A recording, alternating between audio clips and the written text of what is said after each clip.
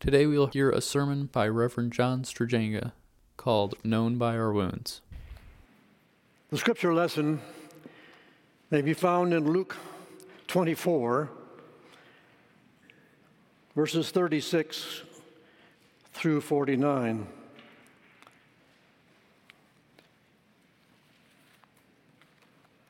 The story just before the one I'm going to read is the story of Jesus appearing to two disciples who were walking to Emmaus. And then when he reveals himself to them, they hurry back and they find the disciples meeting in an upper room. We pick up the story there, verse 36. While they were still talking about this, that is the report of the two who went to Emmaus and came back. While they were still talking about this, Jesus himself stood among them and said to them, "Peace be with you." They were startled and frightened, thinking they saw a ghost.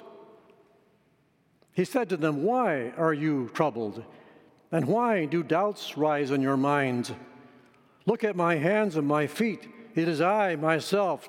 Touch me and see. A ghost does not have flesh and bones, as you see I have." When he had said this, he showed them his hands and feet. And while they still did not believe it because of joy and amazement, he asked them, "Do you have anything here to eat?" They gave him a piece of broiled fish, and he took it and ate it in their presence. He said to them, "This is what I told you while I was still with you. Everything must be fulfilled that is written about me in the law of Moses, the prophets, and the Psalms." And then he opened their minds so they could understand the scriptures. He told them, "This is what is written. The Messiah will suffer and rise from the dead on the third day, and repentance for the forgiveness of sins will be preached in his name to all nations, beginning at Jerusalem. You are witnesses of these things. I'm going to send you what my Father has promised, but stay in the city until you have been clothed with power from on high." This is the word of the Lord.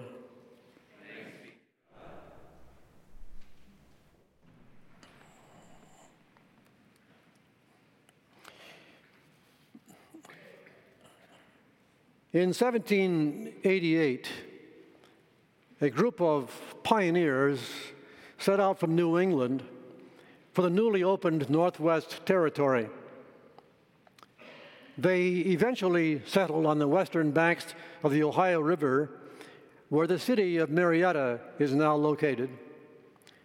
Their story is told by David McCullough in his book, The Pioneers. A few years later, a newly trained physician named Samuel Hildreth joined the pioneers at the age of 23, and he had just graduated from medical school, which you could do at age 23 at that time. And he established a medical practice there in that settlement, and it grew rapidly. And in time, he had 600 patients under his care. In 1810, he was elected to serve in the Ohio House of Representatives. He married and had a family. And then in February of 1815, 9 years after he had left his home in Massachusetts and gone to join that pioneer group, he traveled back to his home for a visit. 9 years had intervened between his time he left and when he went back, and he went on a very long and dangerous journey across the Pennsylvania mountains, and it changed him. He arrived at his family home about dusk one day, and no one recognized him. His father told him there was a tavern down the road he could go and get a room there. But then his father and he began to talk a little further, and the father thought, maybe he is. Maybe he really is our son, as he claimed to be. But his mother wasn't convinced. The stranger looked too old, too dark complexioned to be her son. And so finally, to settle the matter, his mother said if he really was their son, she could tell by a certain scar he had on his head. He was born with a large abscess in the top of his head, which his physician father had removed, leaving a scar about 3 inches long and 1 inch wide. So Samuel showed his mother his head, his wound. And as soon as his mother saw it, she knew the stranger was her son. Some things seem to be too good to be true, but they are true. When Jesus suddenly appeared in the upper room on Easter evening, his disciples were like Samuel Hildreth's mother. They just couldn't believe it. It was just too good to be true. Luke says they were startled and frightened, thinking they had seen a ghost or were seeing a ghost, even though standing there in their midst were the 2 disciples from Emmaus who had just testified that Jesus had been with them at dinner and had been known to them in the breaking of bread. Still, they just didn't believe it. Jesus speaks to reassure them. And then he showed them his hands and feet. Luke doesn't say it specifically, but one can easily assume that he showed them the nail scars, the wounds on his hands and feet, for they were only a few days old by that time. But strikingly, his resurrected body still had them. And he showed them to the disciples. Look, he said, look at my hands and my feet. Touch me and see. A ghost does not have flesh and bones, as you see that I have. Imagine being there.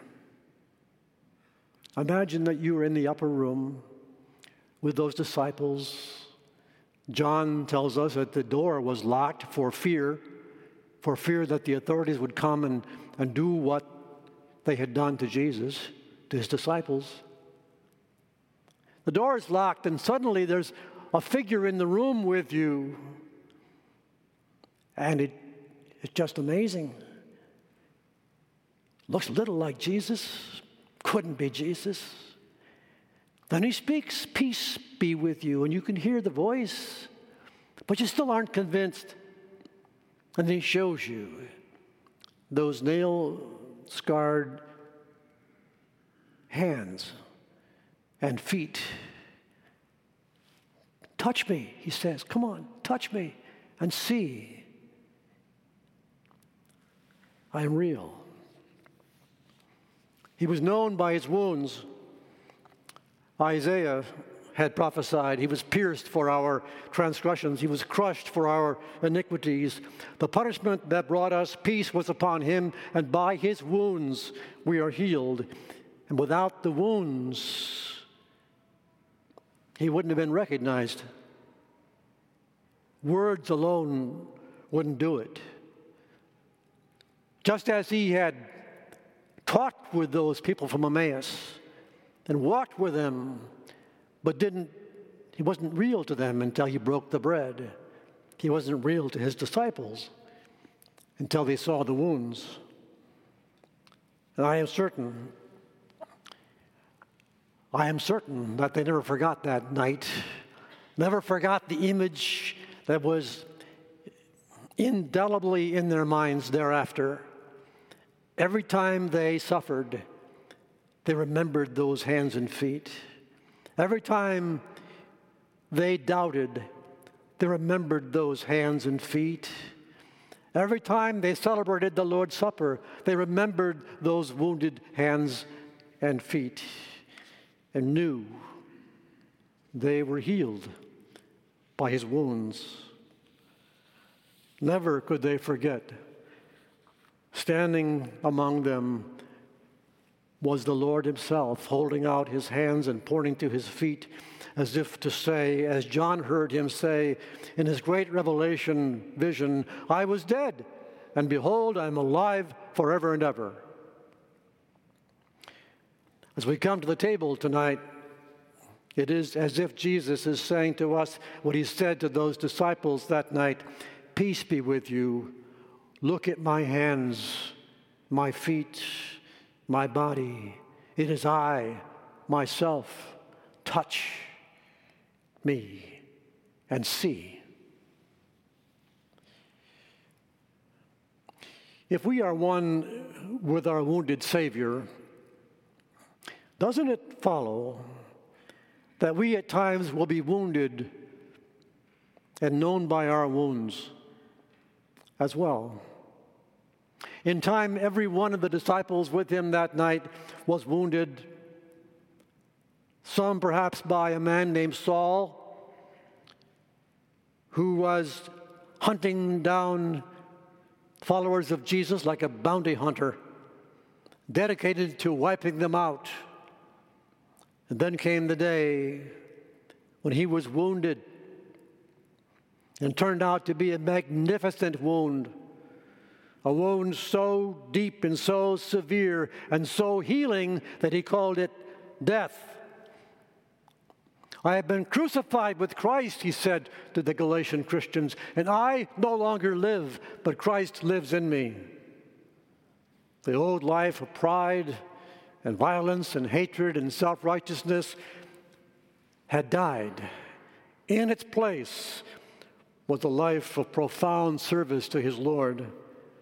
But make no mistake, that transformation left wounds. At the end of his letter to the Galatians, he writes, let no one cause me trouble, for I bear on my body the marks, the stigmata of Jesus. And when some in the church in Corinth questioned his credentials as an apostle, he showed them his wounds. He said, 5 times I received from the Jews the 40 lashes minus 1. 3 times I was beaten with rods. Once I was stoned. 3 times I was shipwrecked. I've been in danger from rivers, from bandits, from my own countrymen, from Gentiles, from false brothers. I have labored and toiled and often gone without sleep. I have known hunger and thirst and often gone without food. I've been cold and naked. And besides everything else, I face pressure every day for my concern for all the churches. Who is weak, and I do not feel weak? Who is led into sin, and I do not inwardly burn? He suffered his own wounds, but he suffered also in solidarity with others. Well, yes, that's what happened to Paul. But surely we're not expected to do that, to experience that, to have wounds like Paul did. Maybe not.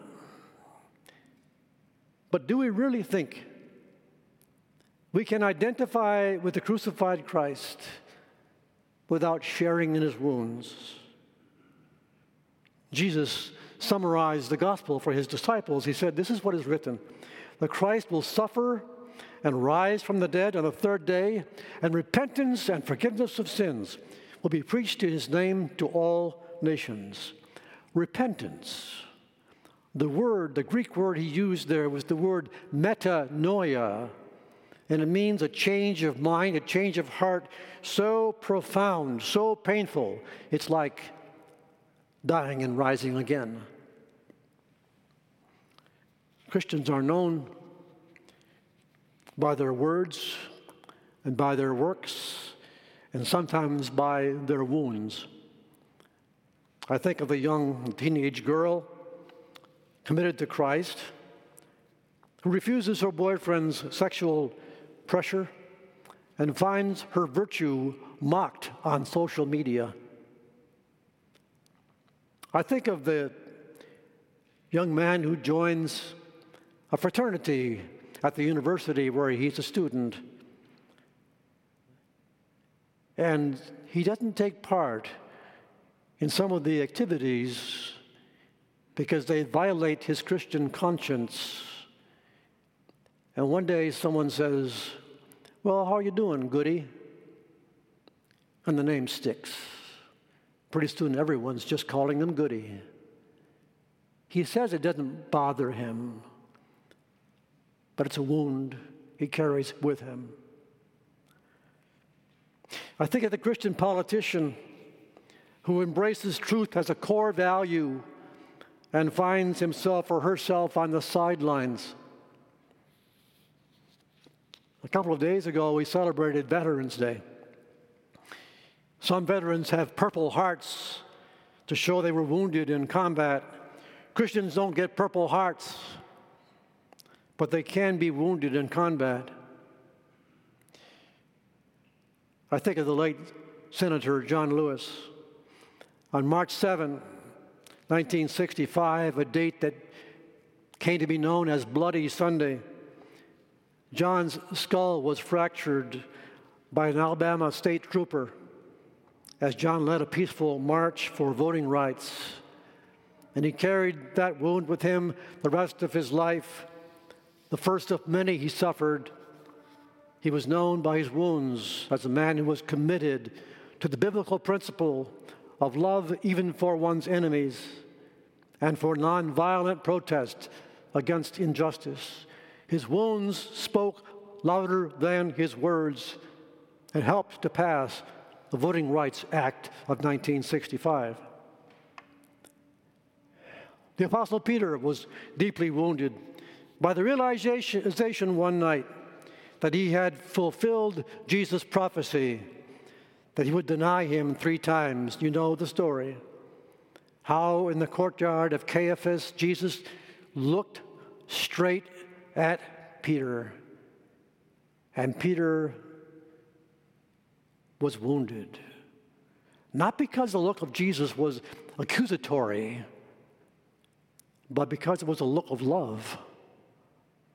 And Peter had just denied knowing Jesus 3 times. He went out and wept bitterly, deeply wounded by his betrayal. Jesus healed him from that wound. He forgave him, but I don't think Peter ever fully got over it. It stayed with him the rest of his life. It shaped him. That's why he wrote to people in 1 Peter and people in Christians scattered throughout the Asia Minor and says, "Dear friends, do not be surprised at the painful trial that you are suffering, as though something strange was happening to you. But rejoice that you participate in the sufferings of Christ, so that you may be overjoyed when his glory is revealed."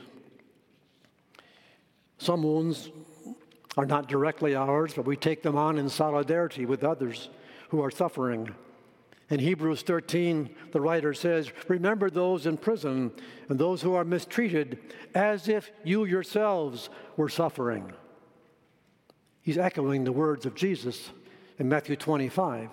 "I needed clothes, and you clothed me. I was sick, and you looked after me. I was in prison, and you came to visit me." It may make us uncomfortable, but a consistent theme in the Bible is the central role of suffering in the shaping of our spiritual lives. There is no depth without wounds. That's why Jesus' brother James wrote, "Consider it pure joy, my brothers, whenever you face trials of many kinds, because you know the testing of your faith develops perseverance. Perseverance must finish its work so that you may be mature and complete, not lacking anything." Alexander Solzhenitsyn, the great Russian writer and Christian, spent 8 years in a Russian gulag prison. But he wrote this, "Bless you, prison, for being in my life. For there, lying upon the rotting prison straw, I came to realize that the object of life is not prosperity, as we are made to believe, but the maturity of the human soul. G. Campbell Morgan was a British evangelist and pastor and author in the early part of the 20th century. One Sunday, a young man was a guest preacher in Morgan's church. After the service, Morgan remarked to his wife, "It had been a brilliant message." His wife commented, "He'll be better after he suffers."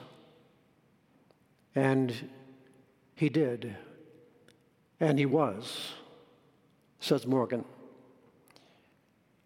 Tonight, our Lord invites us to come to the table. He knows that many, if not all of us, have wounds of one sort or another. It may be the wound of watching an adult child walk away from the faith. It may be the wound of a huge hole in your life that was once filled with a loved one who is now gone. It may be the wound of shattered hopes and dreams. Come to me, he says, all you who are weary, wounded, and burdened, and I will give you rest. Take my yoke upon you and learn from me, for I am gentle and humble in heart, and you will find rest for your souls. For my yoke is easy and my burden is light.